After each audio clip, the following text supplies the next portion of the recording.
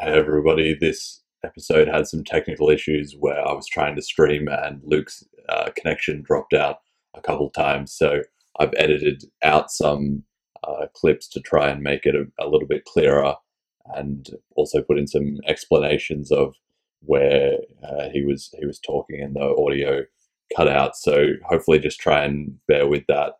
It wasn't ideal. It does clean up the last half hour is pretty good. So if the cutting in and out is too annoying for you, then maybe just skip ahead and listen to that final section. But anyway, just so you know, and enjoy the episode. Welcome to the Bitcoin Cash podcast, following Bitcoin Cash and its rise to global team, the Flippening accelerates, and BCH Dogecoin surge. It's 26th. Oh shit! It is not. That is the wrong date. Let's just. I've already wrecked. What is the date today? It's the 22nd. The 26th of March, 2021. That's Thursday. Oh, World Earth Day. All right. Well, we're busy destroying the planet with cryptocurrency mining. So, happy World Earth Day, everyone. Well, it's more like hopefully we can replace the banking system and it will be more efficient. 22nd.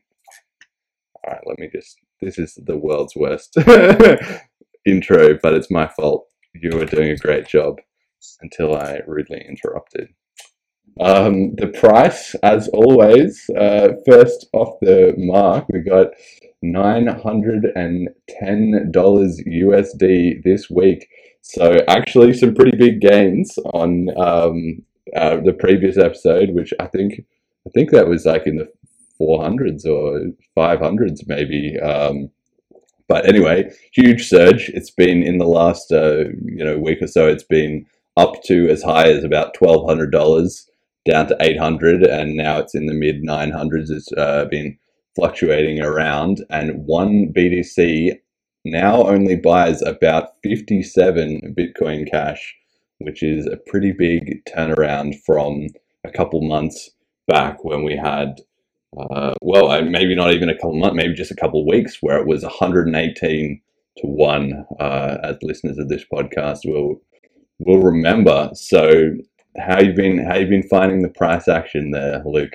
Bitcoin Cash holder whose profile's actually in the red. Because which was possibly the worst moment, but it's fine. The thing, although I did go all at once.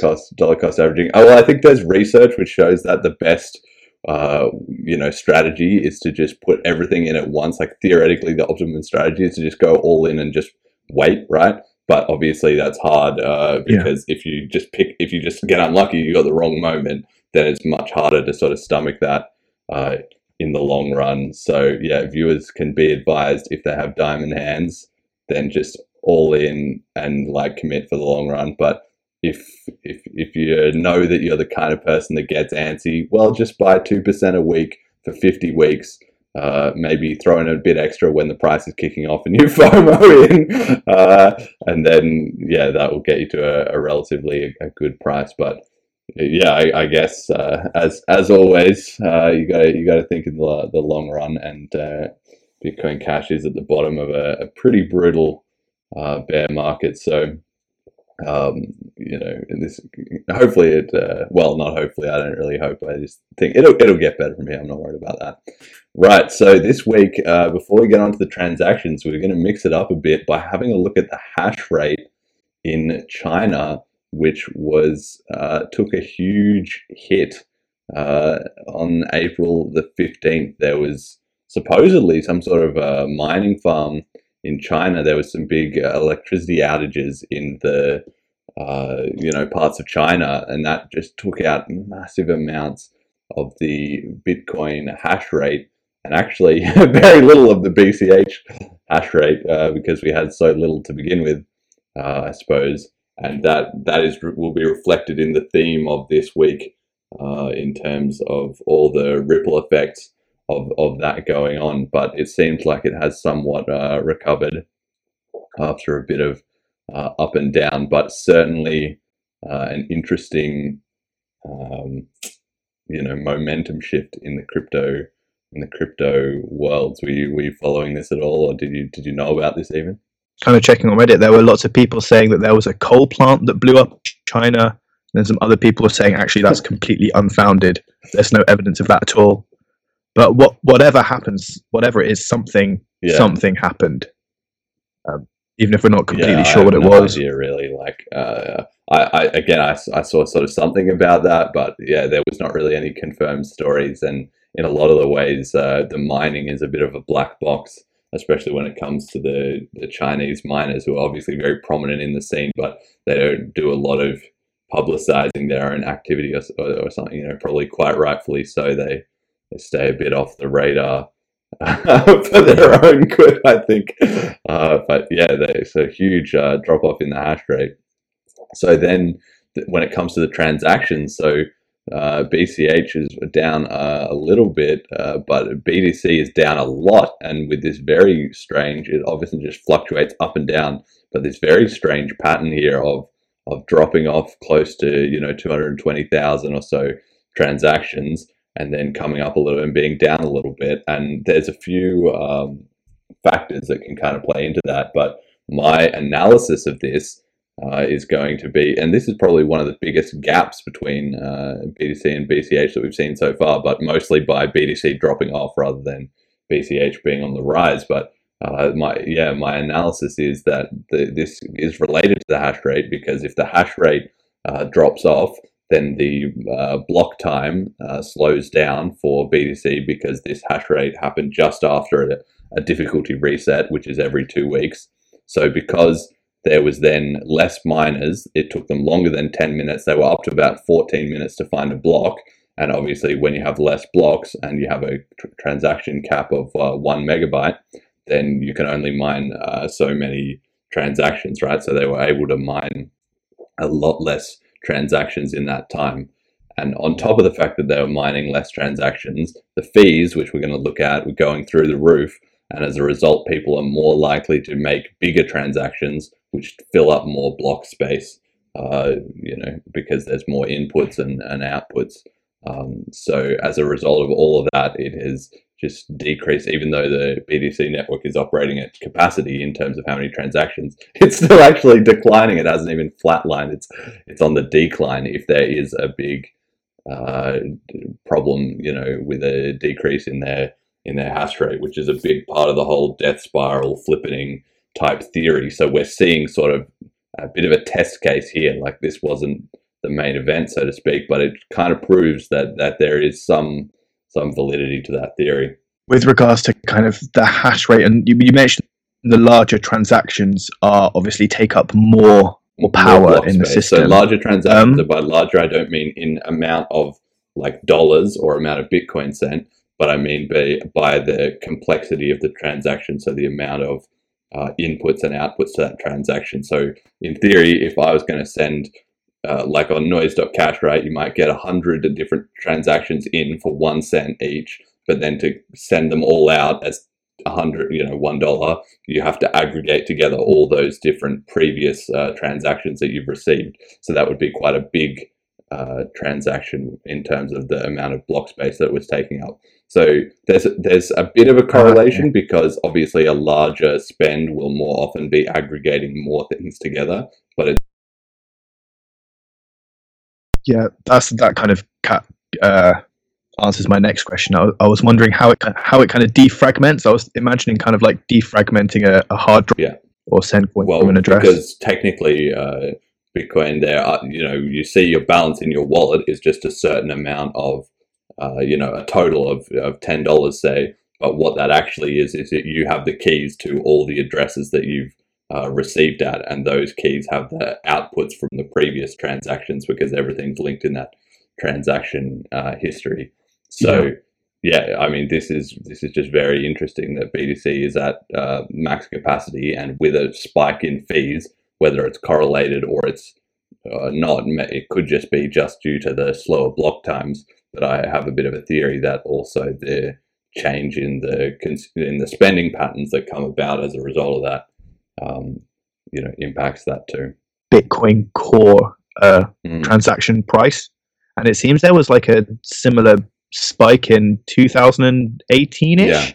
Do you think it's for similar reasons? yeah, I don't know. I guess we're gonna see. Sorry to cut you off, but yeah, we're gonna see. I have a slide about that, and we will get to that in the rest of the show. But so I guess yeah, maybe we'll just put a pin in that one and come back because I have a slide in the with some of the context previously. So I will answer that question.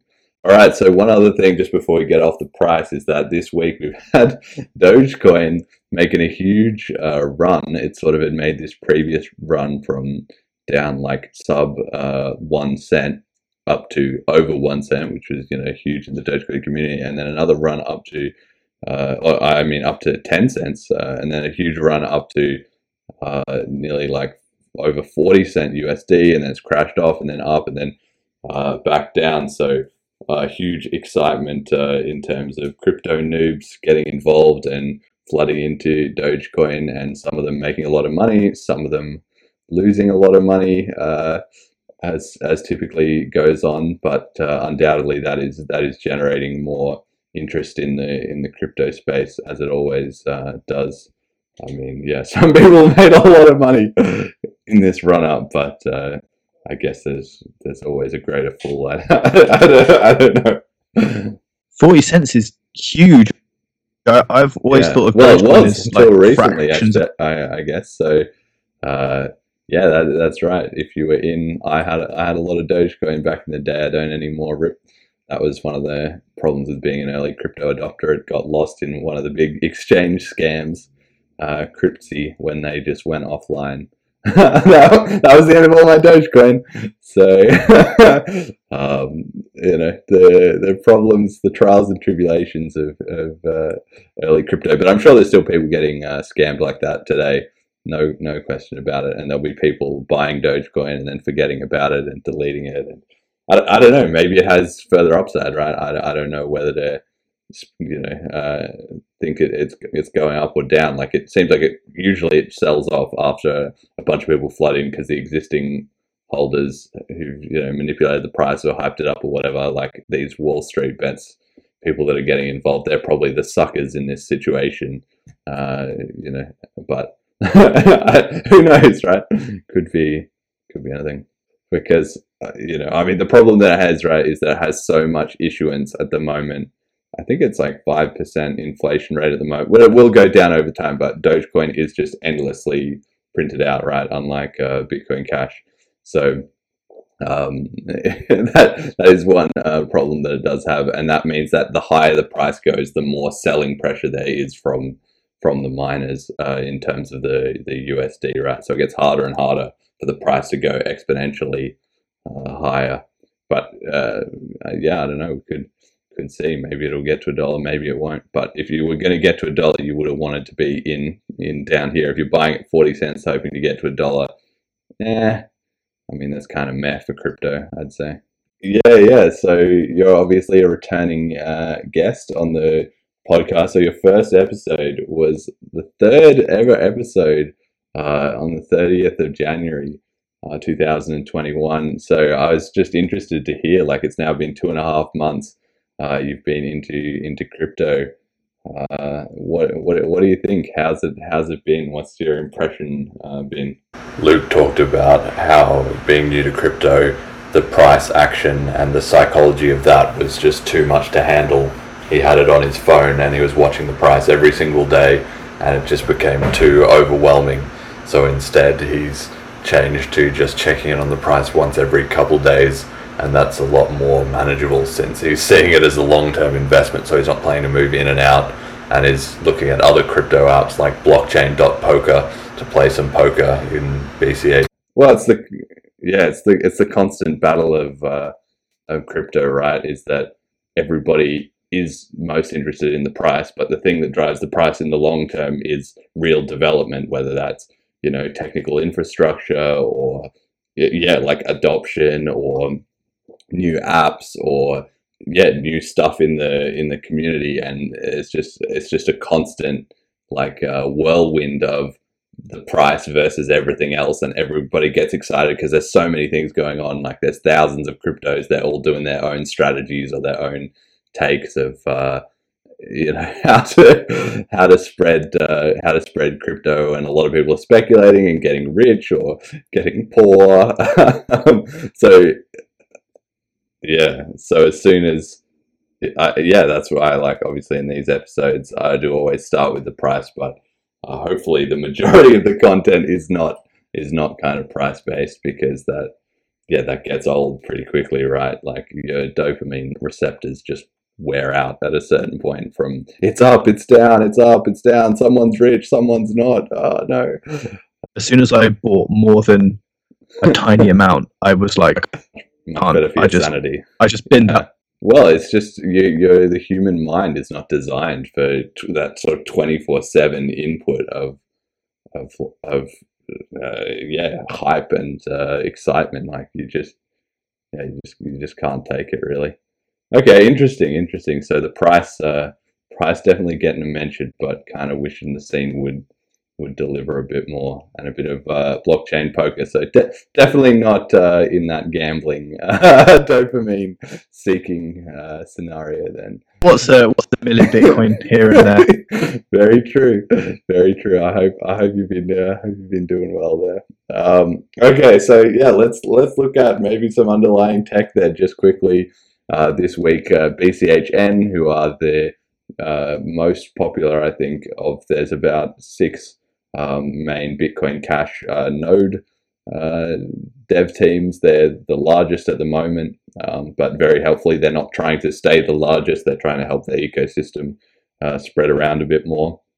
And they released version 23 of their software, so I want to give a shout out to them. They're doing great work. One of the changes in this was there's this chain transaction limit, which previously said that you could only have like if you spent a coin, but then before it was confirmed, you respent that coin on and on and on. Like let's say on blockchain.poker, like you might do a transaction every hand as to who won.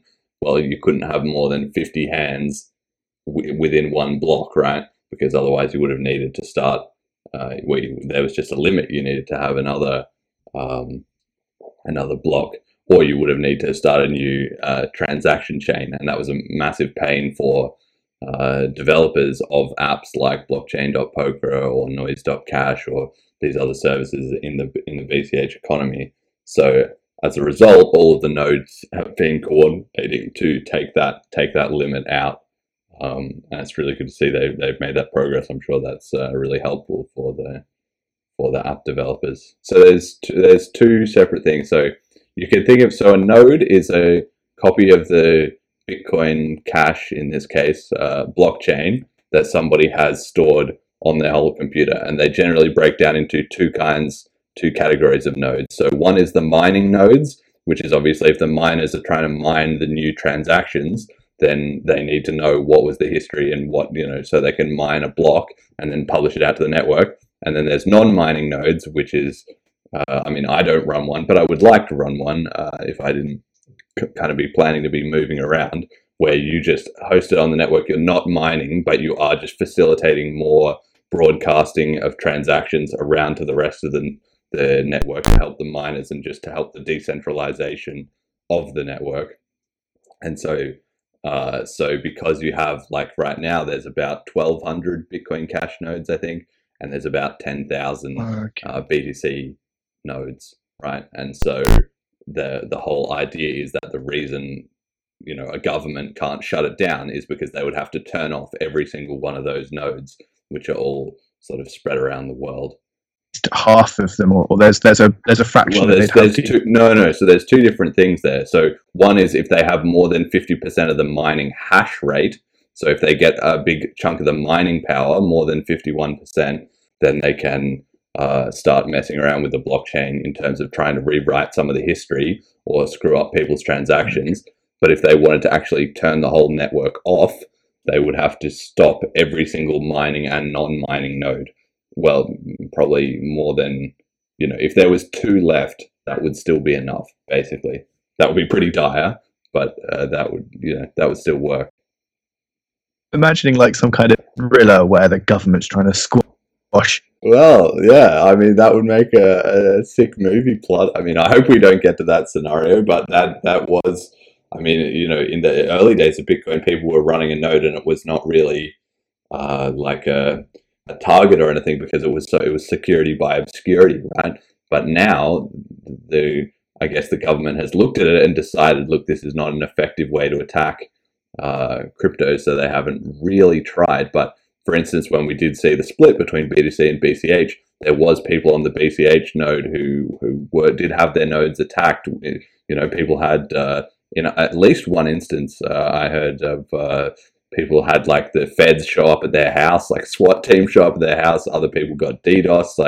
So it did on the Bitcoin Cash side. Well, at the time it was Bitcoin XT, but it was pretty intense, right? And that's where part of the friction of this whole BTC versus BCH, palaver comes from. It's because on the BTC side, they're very adamant that they want to have as many non-mining nodes as possible. And that's why they want to obviously restrict the block size limit, so then they can all afford to have the hard drives or whatever to store that data. But on the BCH side, it's more a case of, well, if you grow the overall pie, then even with a smaller percentage of users running nodes, you still end up with more nodes, is kind of the philosophy.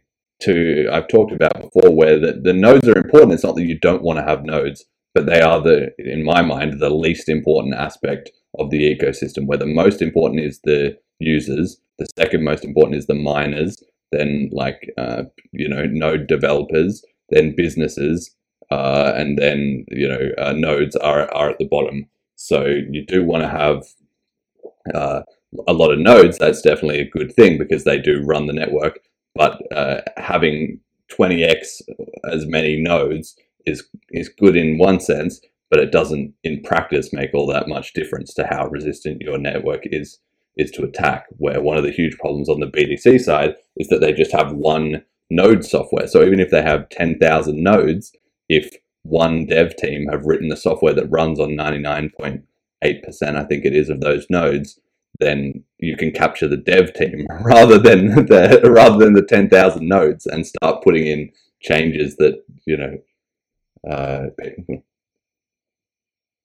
well, there's one software. It's called Bitcoin Core. That's why it's called Bitcoin Core, or why I call it Bitcoin Core, because there's just one. You're looking like shocked. You're like, this is crazy. Yeah, it's like having Android and iOS, but if you only had iOS, then you were just locked in, right? And that was a big part of the split, right? So with Bitcoin Cash, there's Bitcoin Cash Node, there's Bitcoin Unlimited, there's Flowy, there's Bitcoin Verde, there's Knuth, and there's I'm forgetting one. I feel really bad but there's 6 main dev teams now, right? Because part of the split was that the Bitcoin Cash side was like, we can't have this happening again, where one central point of failure in terms of the node development happens, right?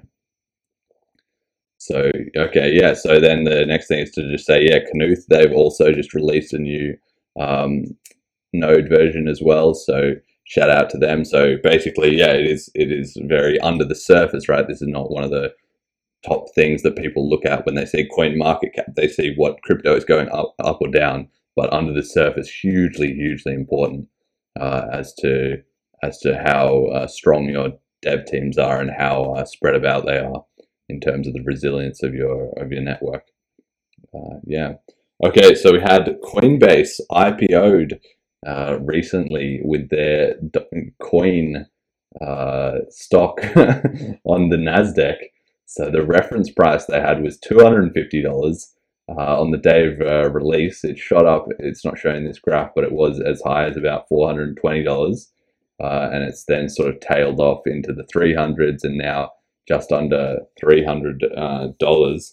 So yeah, I don't know. Were you considering buying any Coinbase stock, or did you follow this closely?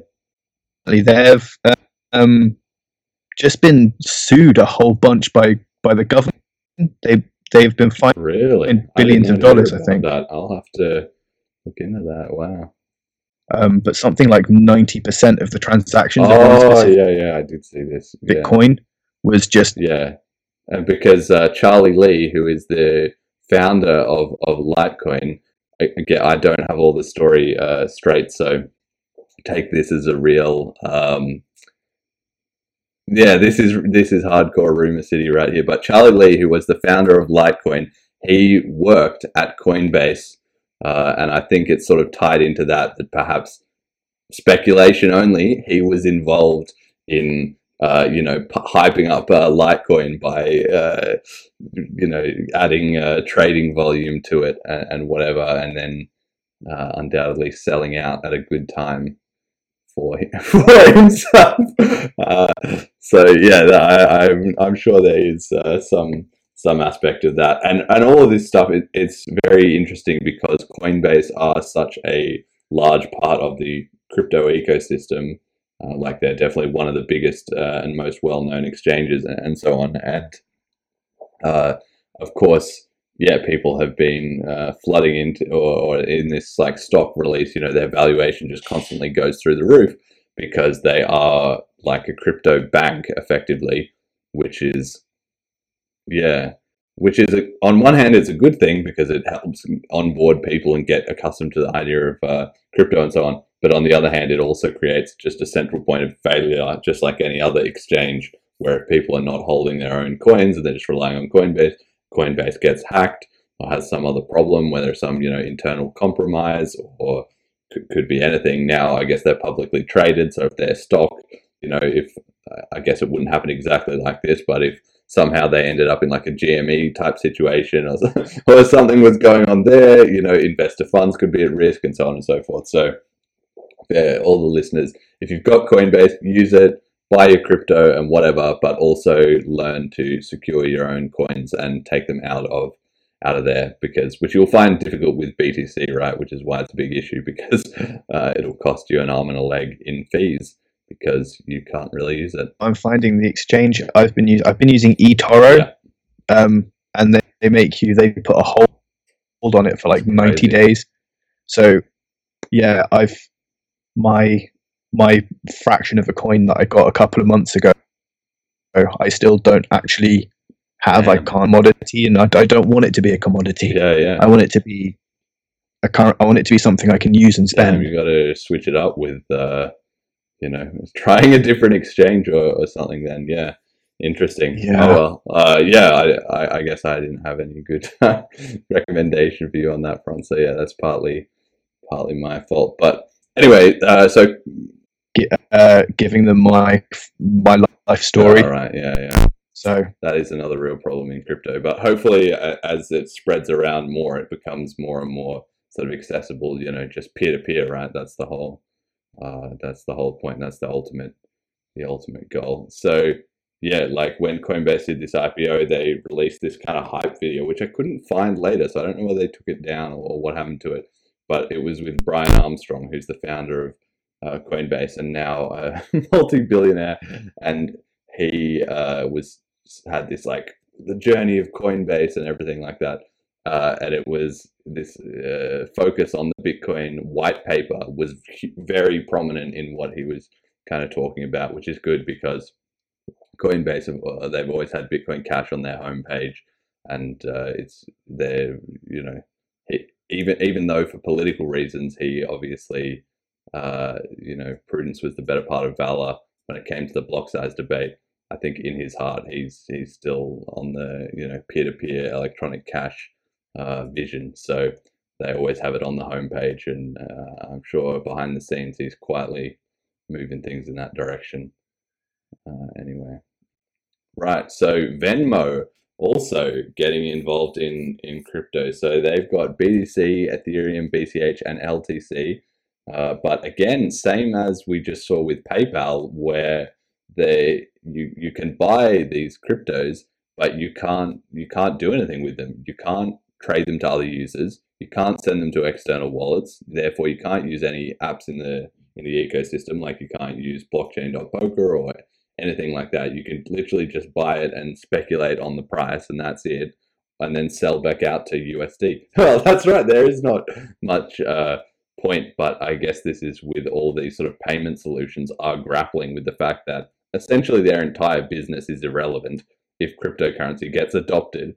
But as it gets adopted, they sort of want to be in on the slice of the pie. So they're just sort of frantically trying to figure out where they can be the middleman in a system that does not have middlemen.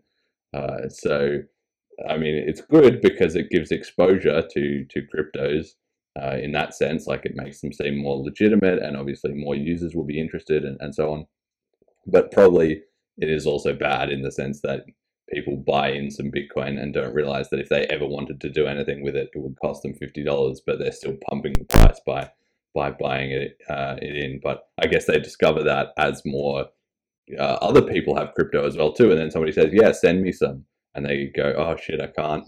Maybe that switches the light bulb on for them to read more. I don't know.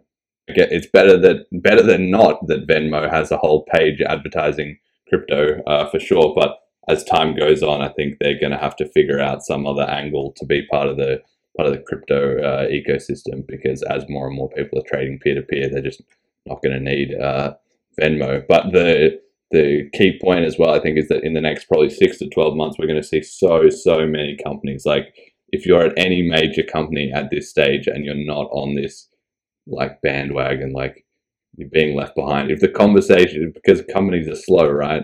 They take 6 to 12 months for somebody to propose it, and then go through a few meetings, and then what are we going to do, and blah blah blah blah blah. Like anybody who's worked at any kind of even medium or small company knows that, right? So this is this it's got to be on the radar of every single place, and pretty soon you'll be in the minority if you don't have a crypto integration, rather than if you do. Yeah. Luke explains that the large British bank NatWest are not going to be accepting crypto. They've just completely banned it from any usage with any of their services, which is an interesting direction for a bank to take. I mean, I found it fascinating that even in my own casual observation is that the funny thing was that Bitcoin and cryptocurrencies are at a huge intersection between technology, finance, politics, right? Anthropology, like a lot of different things get involved in the mix. But I guess the primary two are the software and the financial side. And Bitcoin was embraced on the technology side much faster than on the finance side. And on the finance side, it's still struggling. Like I have tons of friends who are in finance, or they work at banks, or they've been very interested in the stock market and everything like that.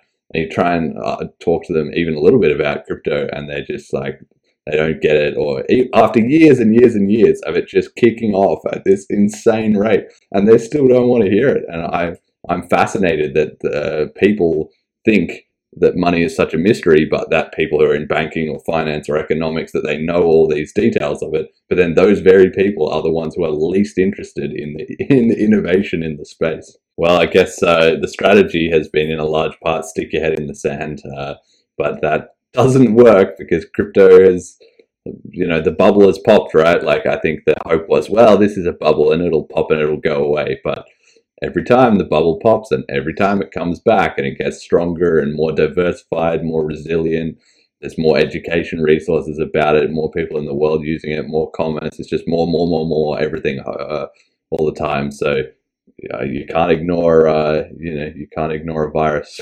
forever before it gets too out of hand. Yeah, I was thinking more like right. like Yeah, the definitely. hardest. Well, crypto is anti-fragile. It comes back stronger every time. So the banks are really starting to get a bit worried, I think, and all these processes. So yeah, on the same topic, obviously we had this week with Rishi Sunak again for the international listeners, who is the UK Chancellor of the Exchequer. So I don't know it's like the head of finance, basically, like the head treasurer, basically. So pretty key person to have in any administration, and he has tweeted this week Britcoin. So that's at least not terrible branding. So I got to give him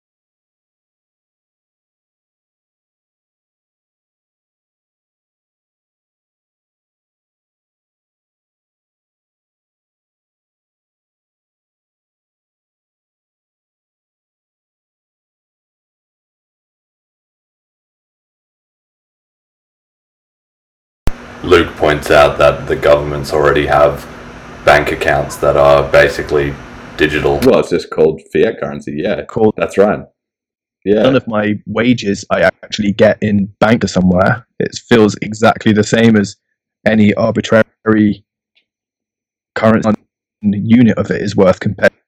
Yeah, that's right. To one unit. We already live in, people are very fixated on this idea sometimes when you talk to them about cryptocurrency, that they understand I have a $10 note, even though 99.9% of all the currency they personally own is just a number on a screen, and then let alone all the currency in the world, it's the exact same thing, right? There's not, people have this sort of fantasy because it's never corrected. There's not some in the bank. There's not huge piles of hay bales of notes. There are some, but not nearly enough to cover all the deposits of everyone, right? So it is literally just numbers on a screen. And so, but somehow, because there's that 1% of physical representation, that's what people kind of latch onto versus with cryptocurrency, where there is 0% of that physical except for Casacious coins. But Luke is a school teacher, so he explains that he told his 10-year-old students about how there isn't just huge piles of money sitting in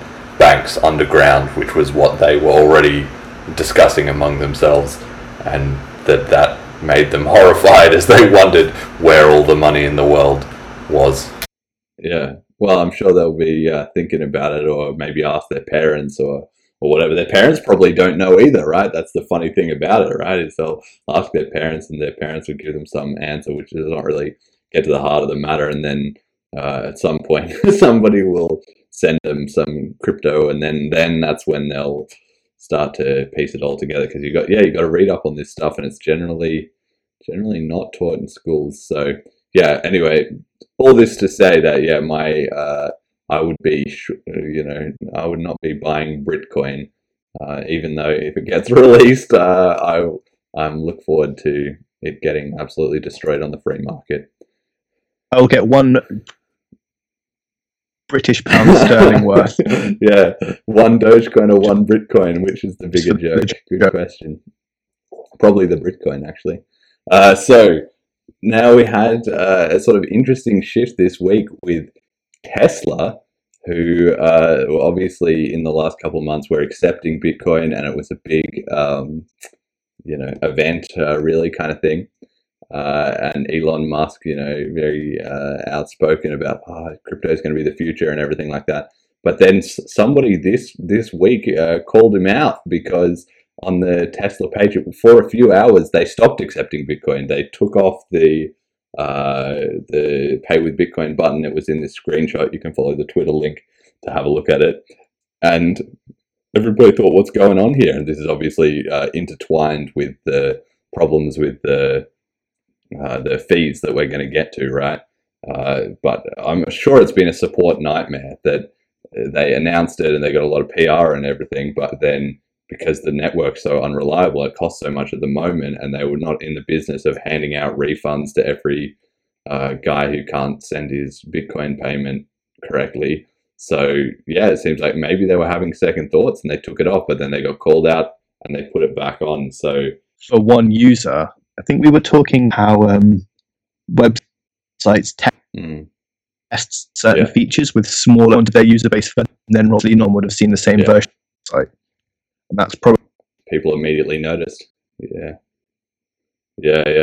Well, it's a hard thing to walk it back, after it was so hype and everything. We're adding Bitcoin, and then walking it back, pretty rough. I mean, I did see a few people commented and confirmed that it was not just literally this one guy had doctored a screenshot. Like a few people said, that was it. But obviously, pretty quickly they put it back on, and it's funny because it's reminiscent of when they announced it, and everybody can go and look at the previous episodes where we talked about the Tesla, but they did change their description in the support docs several times about what is Bitcoin, how to use it. They had a mention of Bitcoin Cash in there, then they took that out, then they put it back in.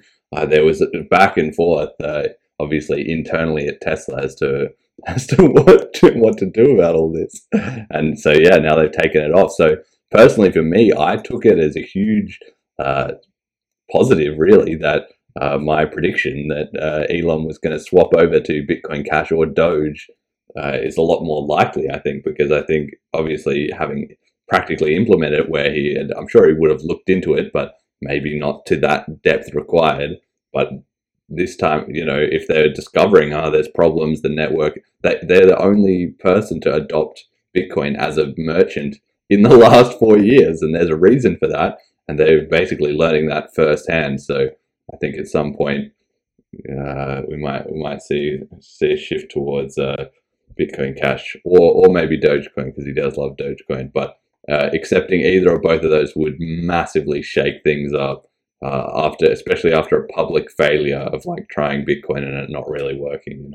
Well, that's the struggle that the crypto market is in, and where it will be. Yeah, so that's the theme of this episode is with Bitcoin. If there is a flippening, let's say if Bitcoin stops being the number one currency because Bitcoin Cash overtakes it, or any crypto, maybe Ethereum overtakes it, or some other one.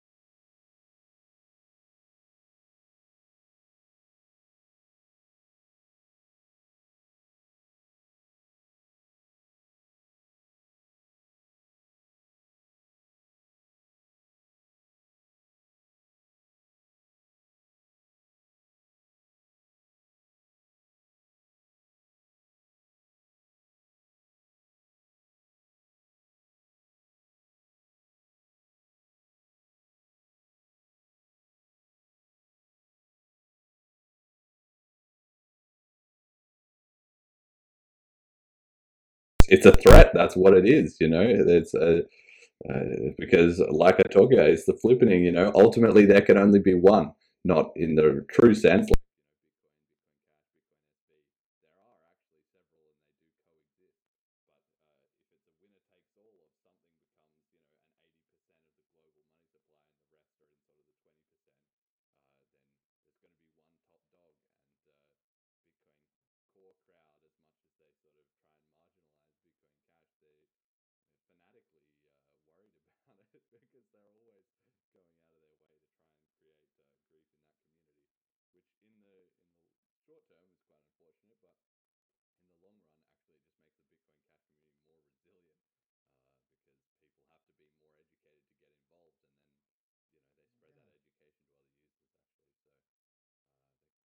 Luke wonders why the Bitcoin supporters are so busy editing Wikipedia rather than focusing on their own currency and trading it among themselves. If it's the future, why aren't they doing that instead of focusing on other currencies, Wikipedia pages?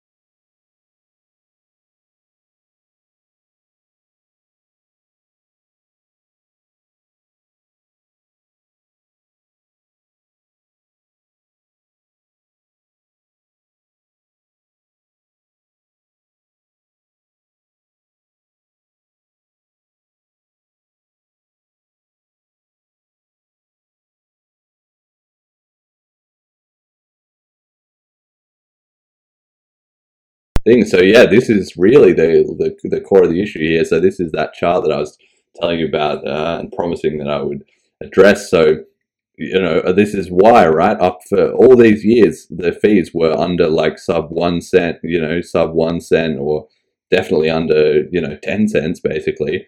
And then in 2017, 2018, this was the split here in August where Bitcoin Cash forked off because they could see these problems coming. And then there was a huge fee issue on BTC where fees went up to about $50.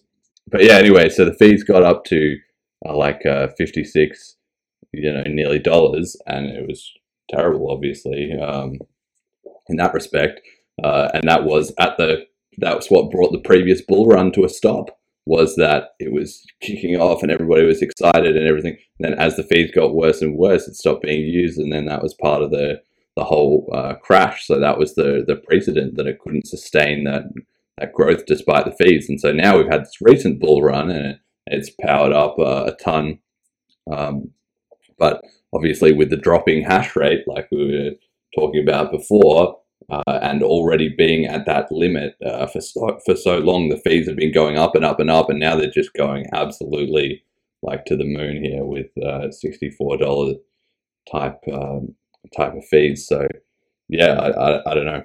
Yeah, people stopped using it basically because at the time, as all of that kicked off, the fees got worse and worse and worse, and then the people who actually wanted to use crypto, they all moved off into other coins, right? They moved off into Ethereum, they moved off into Bitcoin Cash after it had forked off, they moved into all the other different ones, so that relieved some of the transaction pressure on the network, which has then slowly been building up again this last few years, where now it's just constantly at that pressure. And if the pressure increases, if there's a big surge in the price or people want to send it around more or anything, then all that does is the only release valve is just the fees, which just rocket up, and essentially there's no limit to that. So we're going to wait and see how high the fees can get before Bitcoin becomes totally unusable. At what point the average investors stop buying in, basically. It is literally just a bidding war between people. At some point this turns into a panic to get out, right? It becomes a game of musical chairs. Who's the last one holding the Bitcoins as they become worthless, right? If the price crashes,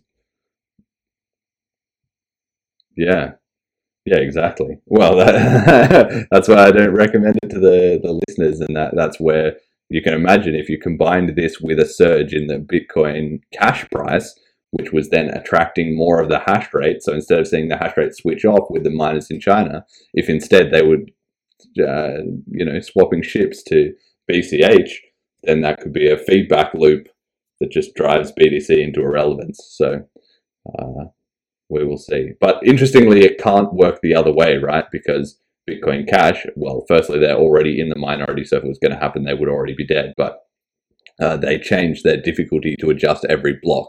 So they only need to get to the next block and the next block and the next block, and it stabilizes. But for Bitcoin Cash, it's 2 weeks of blocks.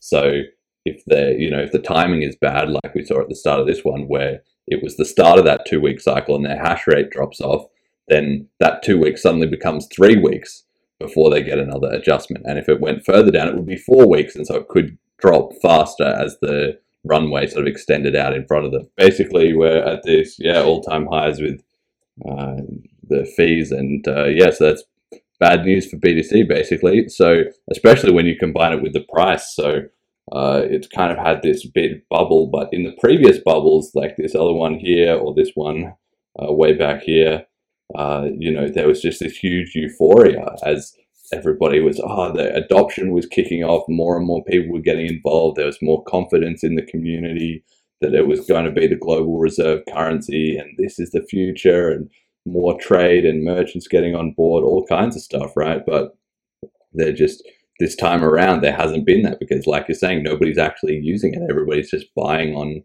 PayPal or whatever and hoping for the number to go higher. So even though it wasn't initially a Ponzi scheme, it's then become a Ponzi scheme right in time for a lot of people who thought it was a Ponzi scheme to realize that to think that it's not a Ponzi scheme, and they're all getting involved. And if the price just crashes off, that could just be it. Get Ponzi'd. Yeah. unlucky, get Bitcoined, as I saw somebody phrase, maybe that's the way it will go, right? So, this just strikes me as very strange. The previous bubbles, it was straight up and then a big crash and then slowly, returning to reality, right? But this time it's kind of been up and then down a bit and then up and then down and then up and then down and up. It's not at all like the previous bubbles. So the fees obviously are now kicking in, and so maybe that's why we've seen the price really starting to crash off. And this is bad news for Bitcoin as well on another front, is because not only is their price crashing, the rest of the crypto market goes down when Bitcoin goes down, but increasingly it doesn't, or not as much. So like we saw with Dogecoin going through the roof recently, and then obviously others, Ethereum, Bitcoin Cash, and so on and so forth. Bitcoin drops off and they only slide down a little bit. And so there's increasingly going to be a divergence, I think, between the price of Bitcoin as the market leader and the rest, which are more being judged on their own individual merits, as everybody starts to realize, okay, well, Bitcoin's not the bellwether that it used to be. Every time you throw up a new graph, it takes me about 10 to 15. Takes me a while to figure out exactly what I'm looking at. Yeah. So this graph here, maybe just to give some explanation. So orange is Bitcoin. So I guess it's percentages of the market. Yeah. Basically relative, which is why the blue one and the orange one meet together, because one of them spiked obviously meant the other one had to dip. That's right. Exactly. All the numbers have to add up to 100. Yeah. So you can see this chart there. It's also a version that is a stacked chart where it all adds up to 100. But I think it's sort of clearer if you can see the spikes and troughs relative to each other, right? So Bitcoin was 95%, and then it sort of slid down to close to 80%, but it was still, the king. And then right at this last point here, flash point in the middle of 2017, which was at the time of that last fees rocketing up, right? So they're connected. And that was when that happened. And now we're maybe starting to see that again with the fees rocketing up and the dropping off of BTC, which was this time it doesn't even have that kind of buffer to being 85%. This time it's only starting at 65%, and it's already lost a lot of ground. So very, very bad news for Bitcoin potentially. So, and today it was sub 50%, back to 49.7% for the first time in quite a long time. So, well, I guess in 2 years.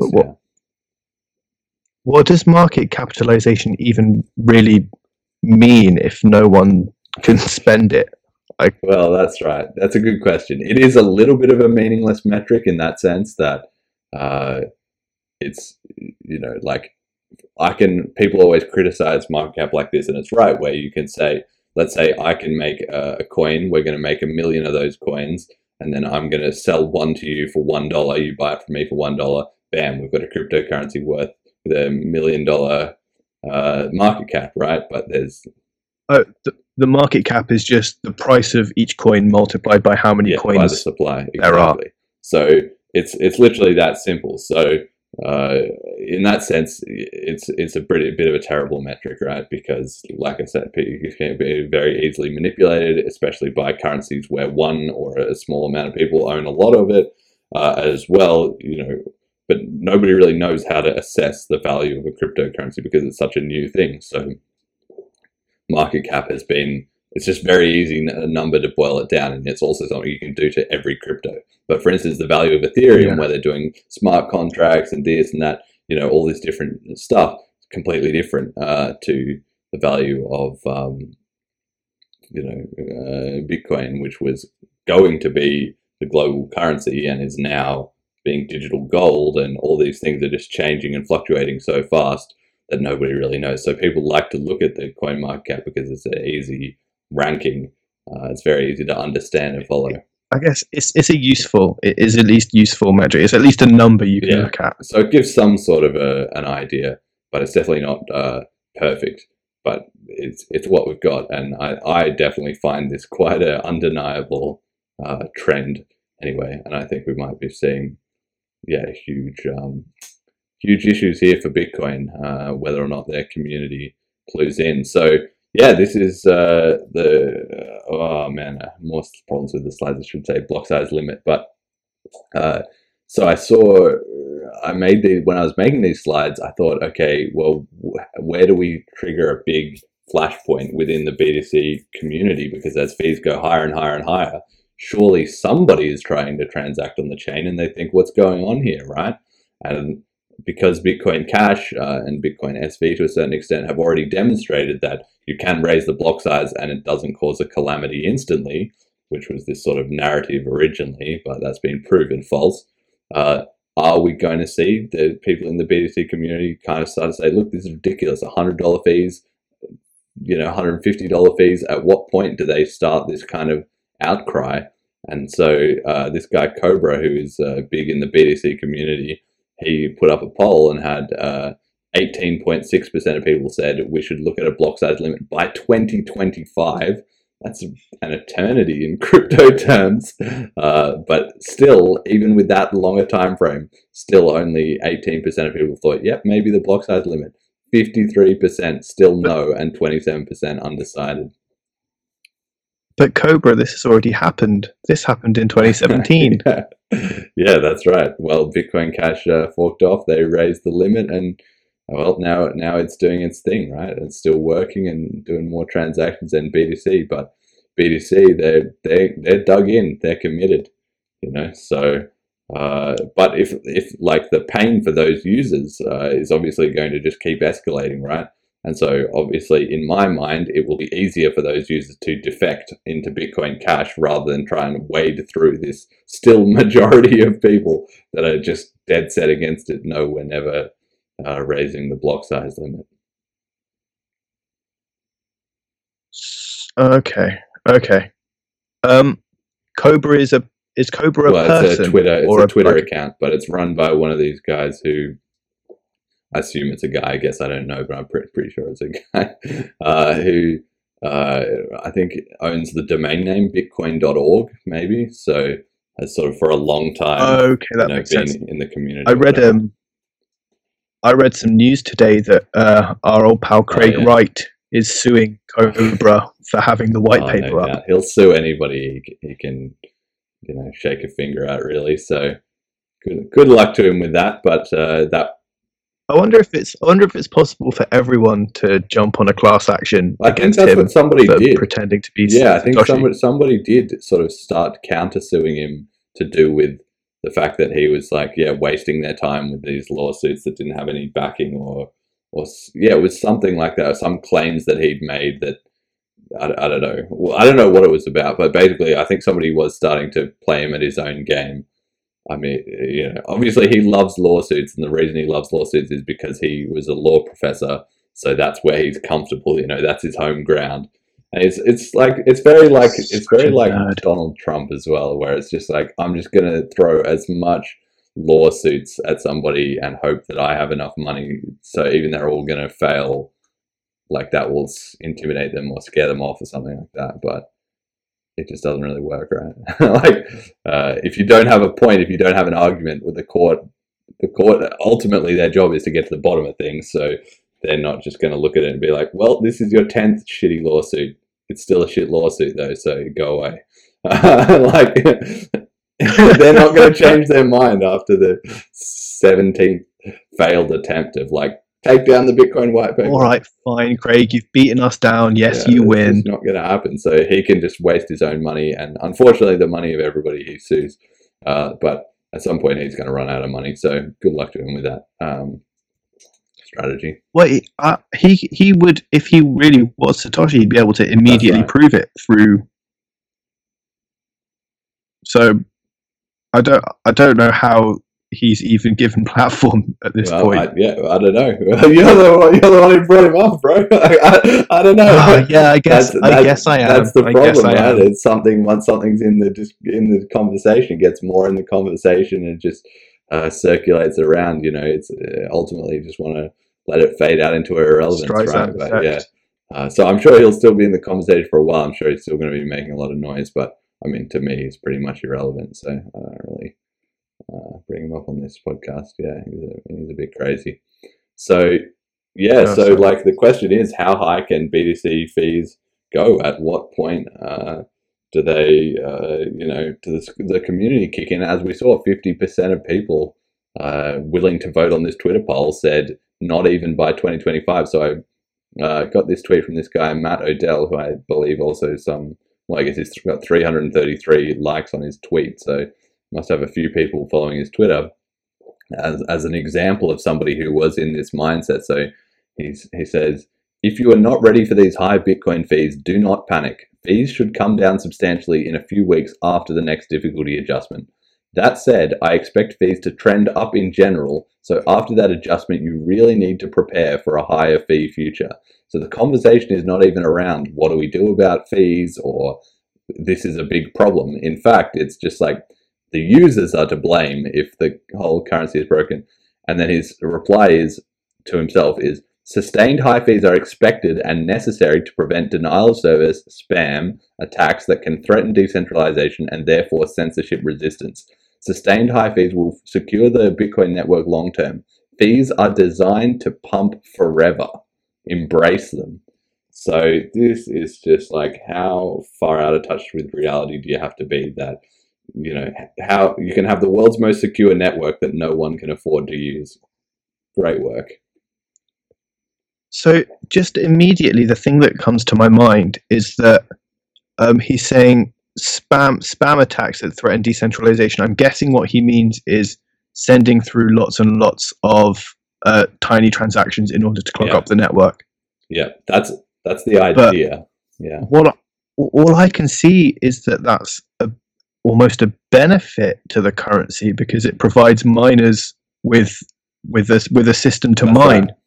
So that's not even an issue. That's the whole difference in philosophy, right? Is that in Bitcoin Cash, a lot of small transactions, that's exactly what you want because that's what no other currency can do. That's how people can be playing blockchain.poker and noise.cash and sending each other 1 cent because no other payment system currency, in the world supports that. Not online microtransactions. Even PayPal. Yeah, PayPal, it costs whatever, a minimum transaction of 30 cents and whatever, right? It's not feasible. So that was one of the geniuses of Bitcoin, that it made that feasible. And obviously, if you have a lot of transactions, well, that's not spam. That's literally just, it's not up to any individual to decide what is or is not a valid transaction, right? As long as it's valid according to the network rules. And if it pays the fee, which is less than 1 cent and is adding, incrementally to the miner's income to secure the whole system, that's a valid transaction, right? But this sort of narrative, I guess, that some people have that it's spam. Well, they don't want to have any spam, so it now costs. I guess it's now too expensive to spam the Bitcoin network, but it's going to be too expensive for anybody to actually use it, really. So their own users. Thinking again back to the white, I need to have another look at the white paper now that I know a lot more about what's going on. But thinking back to it, if the fees increase, like this guy's saying, then the number of transactions significantly decreases, which means that the number of miners, nodes, the number of mining computers there will also significantly decrease, which means that the prospect of attack on the whole system is significantly increased. Yes and no. Like, you've sort of got the right idea, but kind of the wrong specifics, in the sense that it's true that if the fees are very high, then there is still going to be a very high incentive for miners, because there'll be so much, even if there's only 100 transactions, if each of those ones is paying $1,000, let's say for the sake of it, that's $100,000 in revenue for the miners. So there'll still be a lot of incentive for people to mine, and there will still be a lot of people doing the mining. But on the other hand, you've got that strong security in terms of the miners, but very low security in terms of everything else. Like you're saying, there won't be any users, right? So there will just be very few people. So if the government wants to regulate it or whatever, they're only fighting a tiny minority of the population rather than, half the country is using crypto. Then they're obviously going to be upset if the government tries to mess about with it too much. Or, you have less and less businesses that it's integrated with, and less commerce, less and less utility. in general if you just have such high fees, right?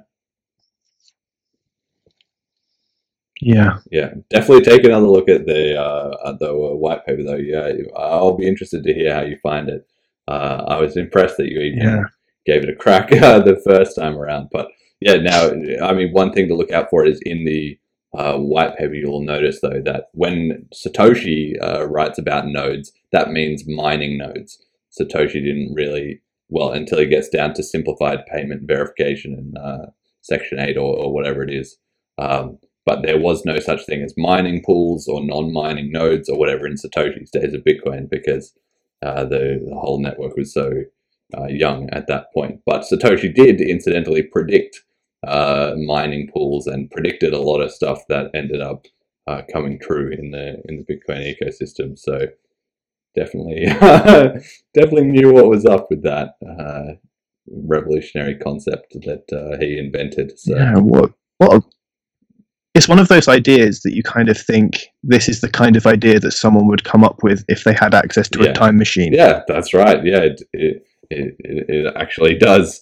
I mean, to be honest, it's been absolutely amazing. It sort of almost defies belief that this new idea was introduced, and since inception, it has essentially defeated every challenge to date. And the bigger it gets, actually, the stronger it is. So if it was going to fail, it would have failed early.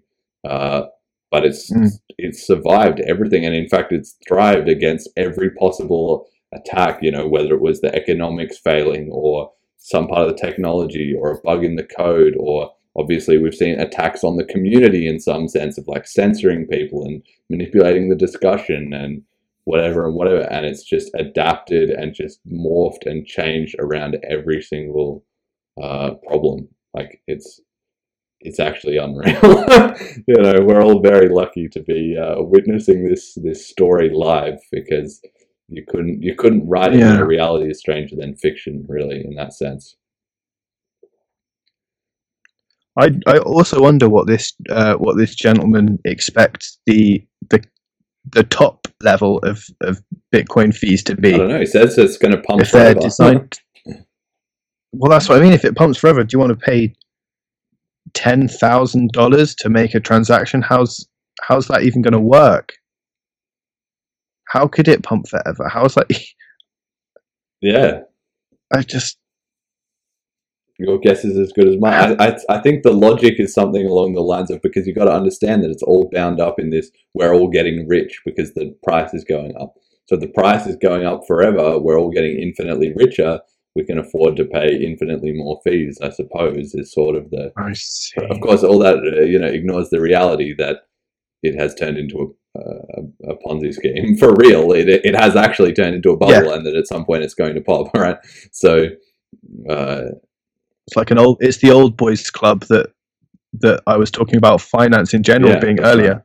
You are now not allowed to join the club of Bitcoin. Because if you don't have enough money for the fees today, like if you don't have enough for $60 of fees to make one transaction, that's crazy, because then it's $60 to get and then $60 to send it. So really, you need $120, and that's just the entry fee. That's before even your amount of money, and nobody's going to send under $120 for $120. Nobody's probably even going to send $1,200 for $120. So yeah, it's just turned into this kind of thing. And so yeah, we've seen here now, of course, the real problems begin even after all of that. Is that we were talking earlier about the nodes and about different versions of the software. Well, this guy Luke Jr., who is one of the contributors to Bitcoin Core, and in the past has been controversial for changes he's wanted to make. He has then begun trying to put in this thing Taproot, which is this update to Bitcoin Core. I haven't looked into all the details, so I can't give you a huge rundown of that. But essentially, it's an upgrade that they want to do to add some more sort of Schnorr signatures, which are already in Bitcoin Cash, and also to put in more smart contracts, so to kind of make it a little bit more Ethereum-like in some sense. But he wants to put this in, but because not everybody was agreeing with it, instead he just made his own version and he published it, sort of pretending that it was the official version. And now people are getting, pushing back. And what is this? Why? How did you just put this in? We didn't all agree to this. And this was, of course, exactly what happened when BTC and BCH split. Was, the people who were in control of the software repo, they started just putting in change. Everyone, we don't agree with that. And then it just devolves into a huge clusterfuck, basically, of everybody arguing over who or what was in control and who was allowed to do what. And then eventually Bitcoin Cash, they just said, okay, we'll just do it our own way. And they just split off. But it's now coming back to bite, yet again for BTC. And you can imagine this sort of piles on top of their other problems with the hash rate dropping, with the fees going through the roof. It's just a mess. Yeah, that's something that's really struck me. But since, I guess, maybe in the last even 2 or 3 weeks since I've started actually following at least the BCH community, it's just seems so friendly in comparison with the kind of, especially in comparison with like what I assumed the toxic, it's like online 4chan club is what I imagined crypto to be like. But all of the BCH people just seem so happy and excited and friendly and keen and yeah, I'm hesitant to call it a movement, but it's a nice kind of thing to feel like you're a part of. It's a social movement, and it's both fortunate and unfortunate that it is tied into money, right? Because everybody who is in the Bitcoin Cash community, as the community grows and spreads, everybody in it gets richer, right?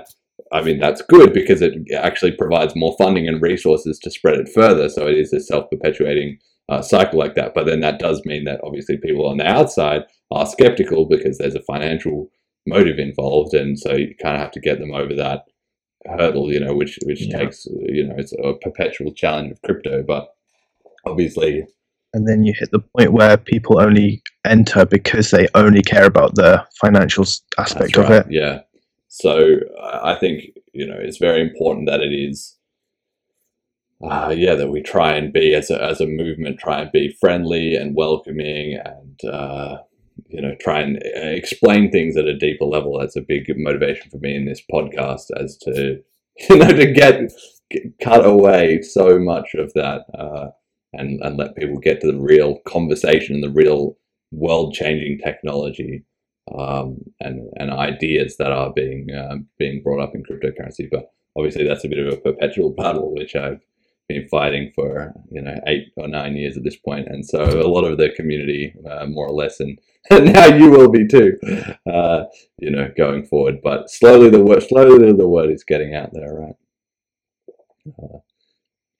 I'm at the point where I'm trying to pay my friends back for things in Bitcoin, even at a slight, even though I want to hoard it all like a dragon. I'm like, let me pay you back for tennis with some BCH. It's like, no, it's mafia money.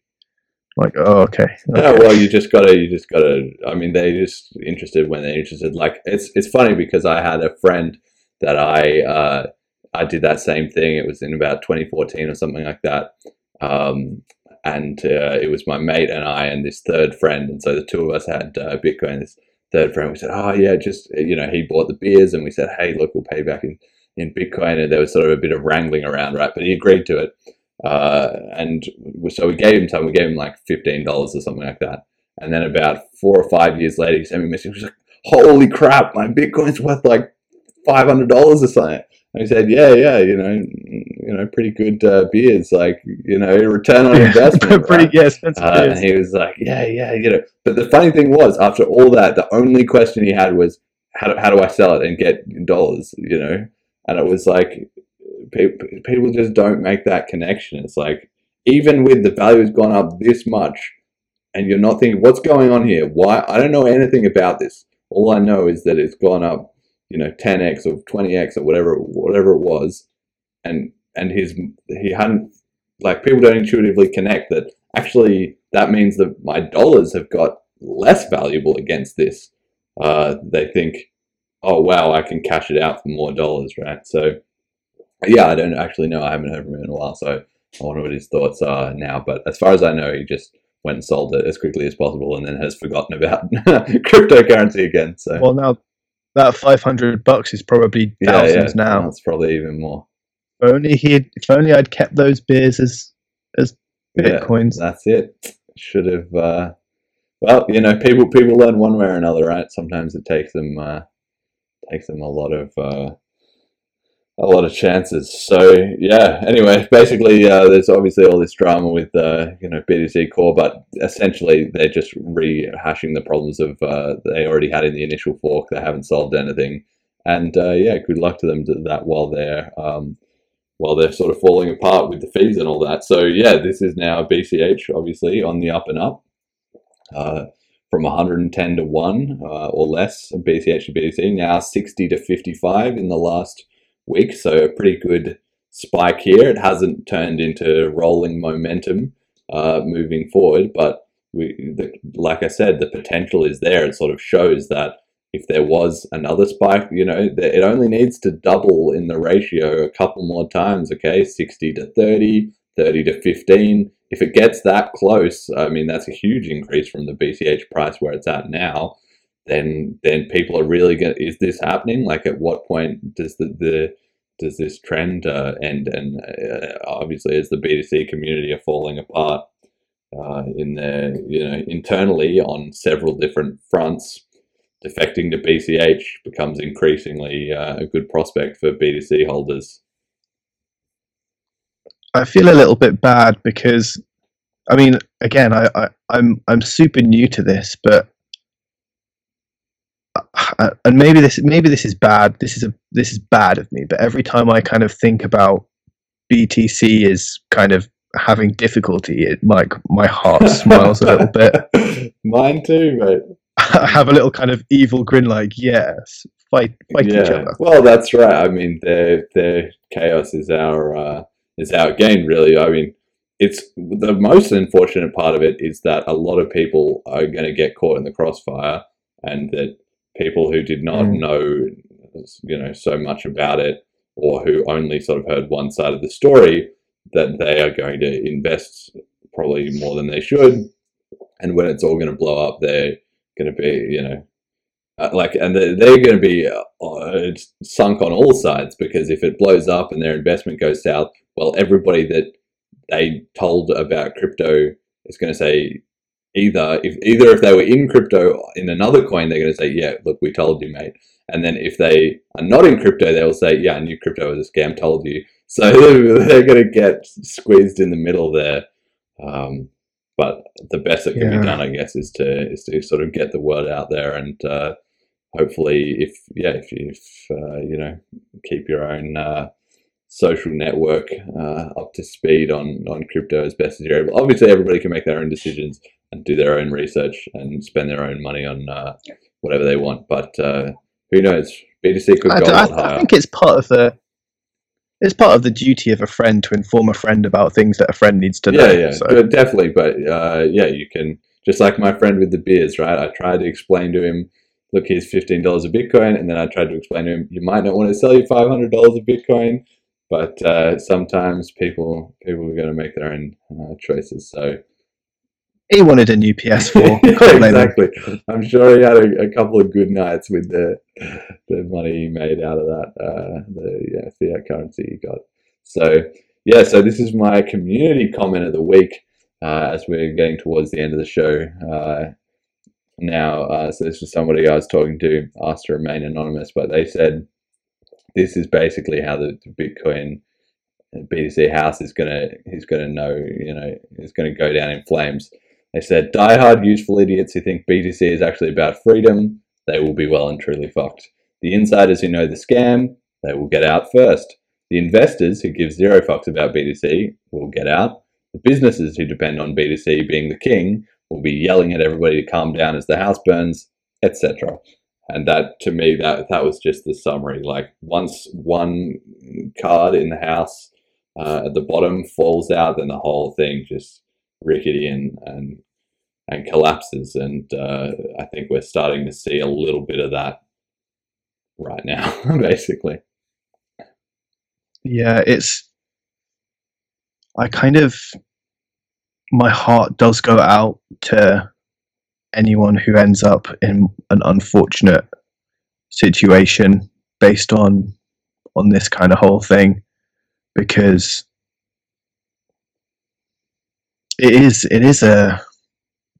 it will ruin some people. Yep. You got to learn the hard way, unfortunately. Sometimes, I mean, in crypto, it's made a lot of people rich and ruined a lot of people, in different ways. For sure, I've been on the ups and the downs with crypto, and that's just how it is. How it is, really. It's a traumatic process for humanity to slowly figure out this colossal civilization level shift.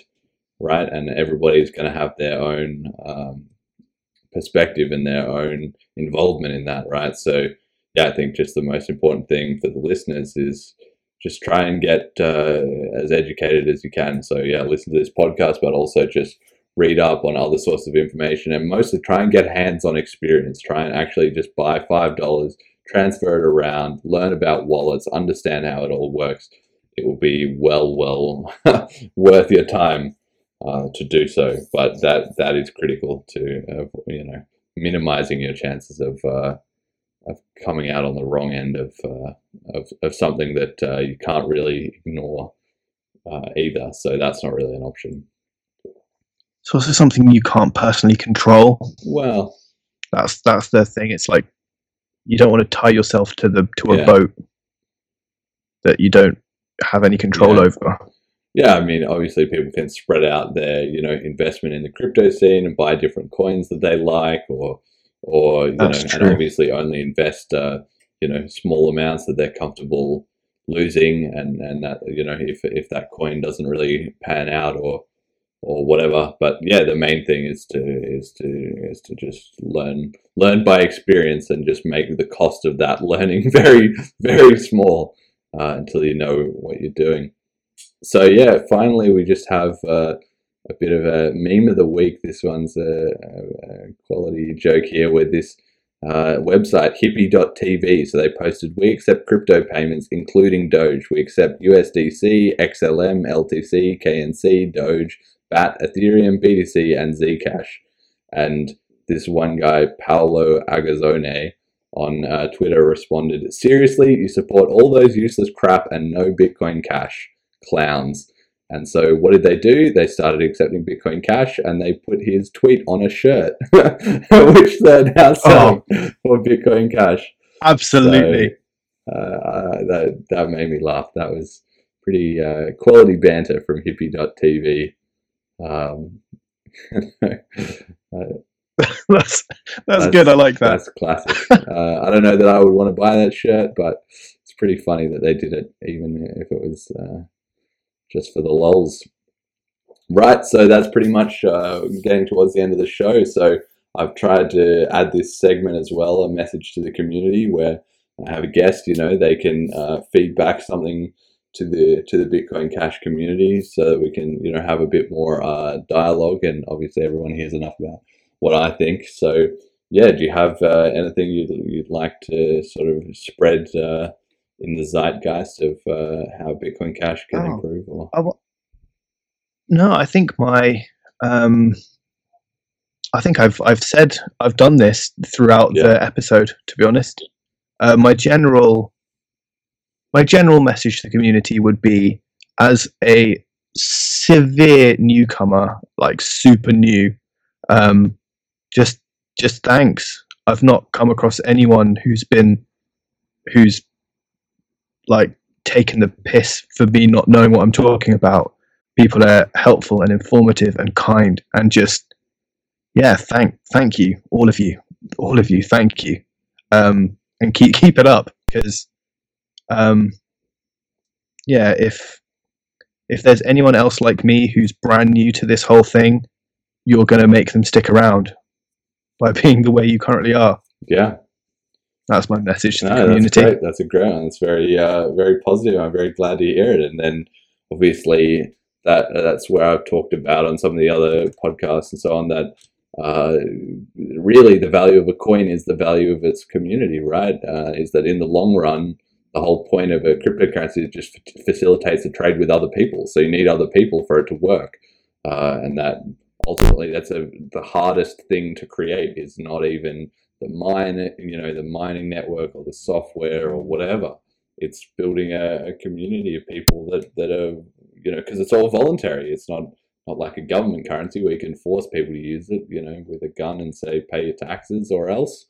In crypto, somebody has to use it because they want to, and so it's important that a community is welcoming and accepting, and makes people want to be a part of that. So it is a different, global community. It should be as inclusive and friendly as possible. And I think we've been doing a good job of that, and hopefully that will carry on. Luckily, it is self-perpetuating. People who are introduced in a friendly way are then more likely to spread that to new users. So that's really the end of the show. Thank you to all the donators on the previous episodes. Slides and resources at bitcoincashpodcast.com as per usual. The audio feed and everything is available: Apple Podcasts, Google Podcasts, Spotify, and Stitcher. This episode we tried streaming live, but it overloaded my bandwidth. So anyway, hopefully I'll chop up the audio a little bit and get it out there on demand afterwards. Thank you to everybody. And Luke, do you have any shout outs for the show? Do you have any social media you want to plug or anything? I'm just gonna really quickly donate to the podcast. I can do that now. Well, there you go. It's really that simple and easy. It's pretty amazing. But I have no idea who all my donators are, but I appreciate them a lot. Thank you very much. It really. I don't know. I don't really go for that kind of self-promotion, social media type thing. I'm just here for the banner. That's really good. I've been glad to have you, and I'm sure you'll be back for another episode at some point. Yeah, thanks. Thanks for having me. Always a pleasure, mate. So thank you to the listeners, and until next time. He pulled out his laptop and bring up the site. Looked at me and said, "This will change your whole life." Then he started explaining the basics to me. The miners make money by taking a fee every time a transaction is made and complete, and they work every minute and day of the week. A guy named Satoshi created this all. He's the mastermind of it, the brain and the balls. There's a lot more to say, but before I begin, just tell me right now if you're out or you're in.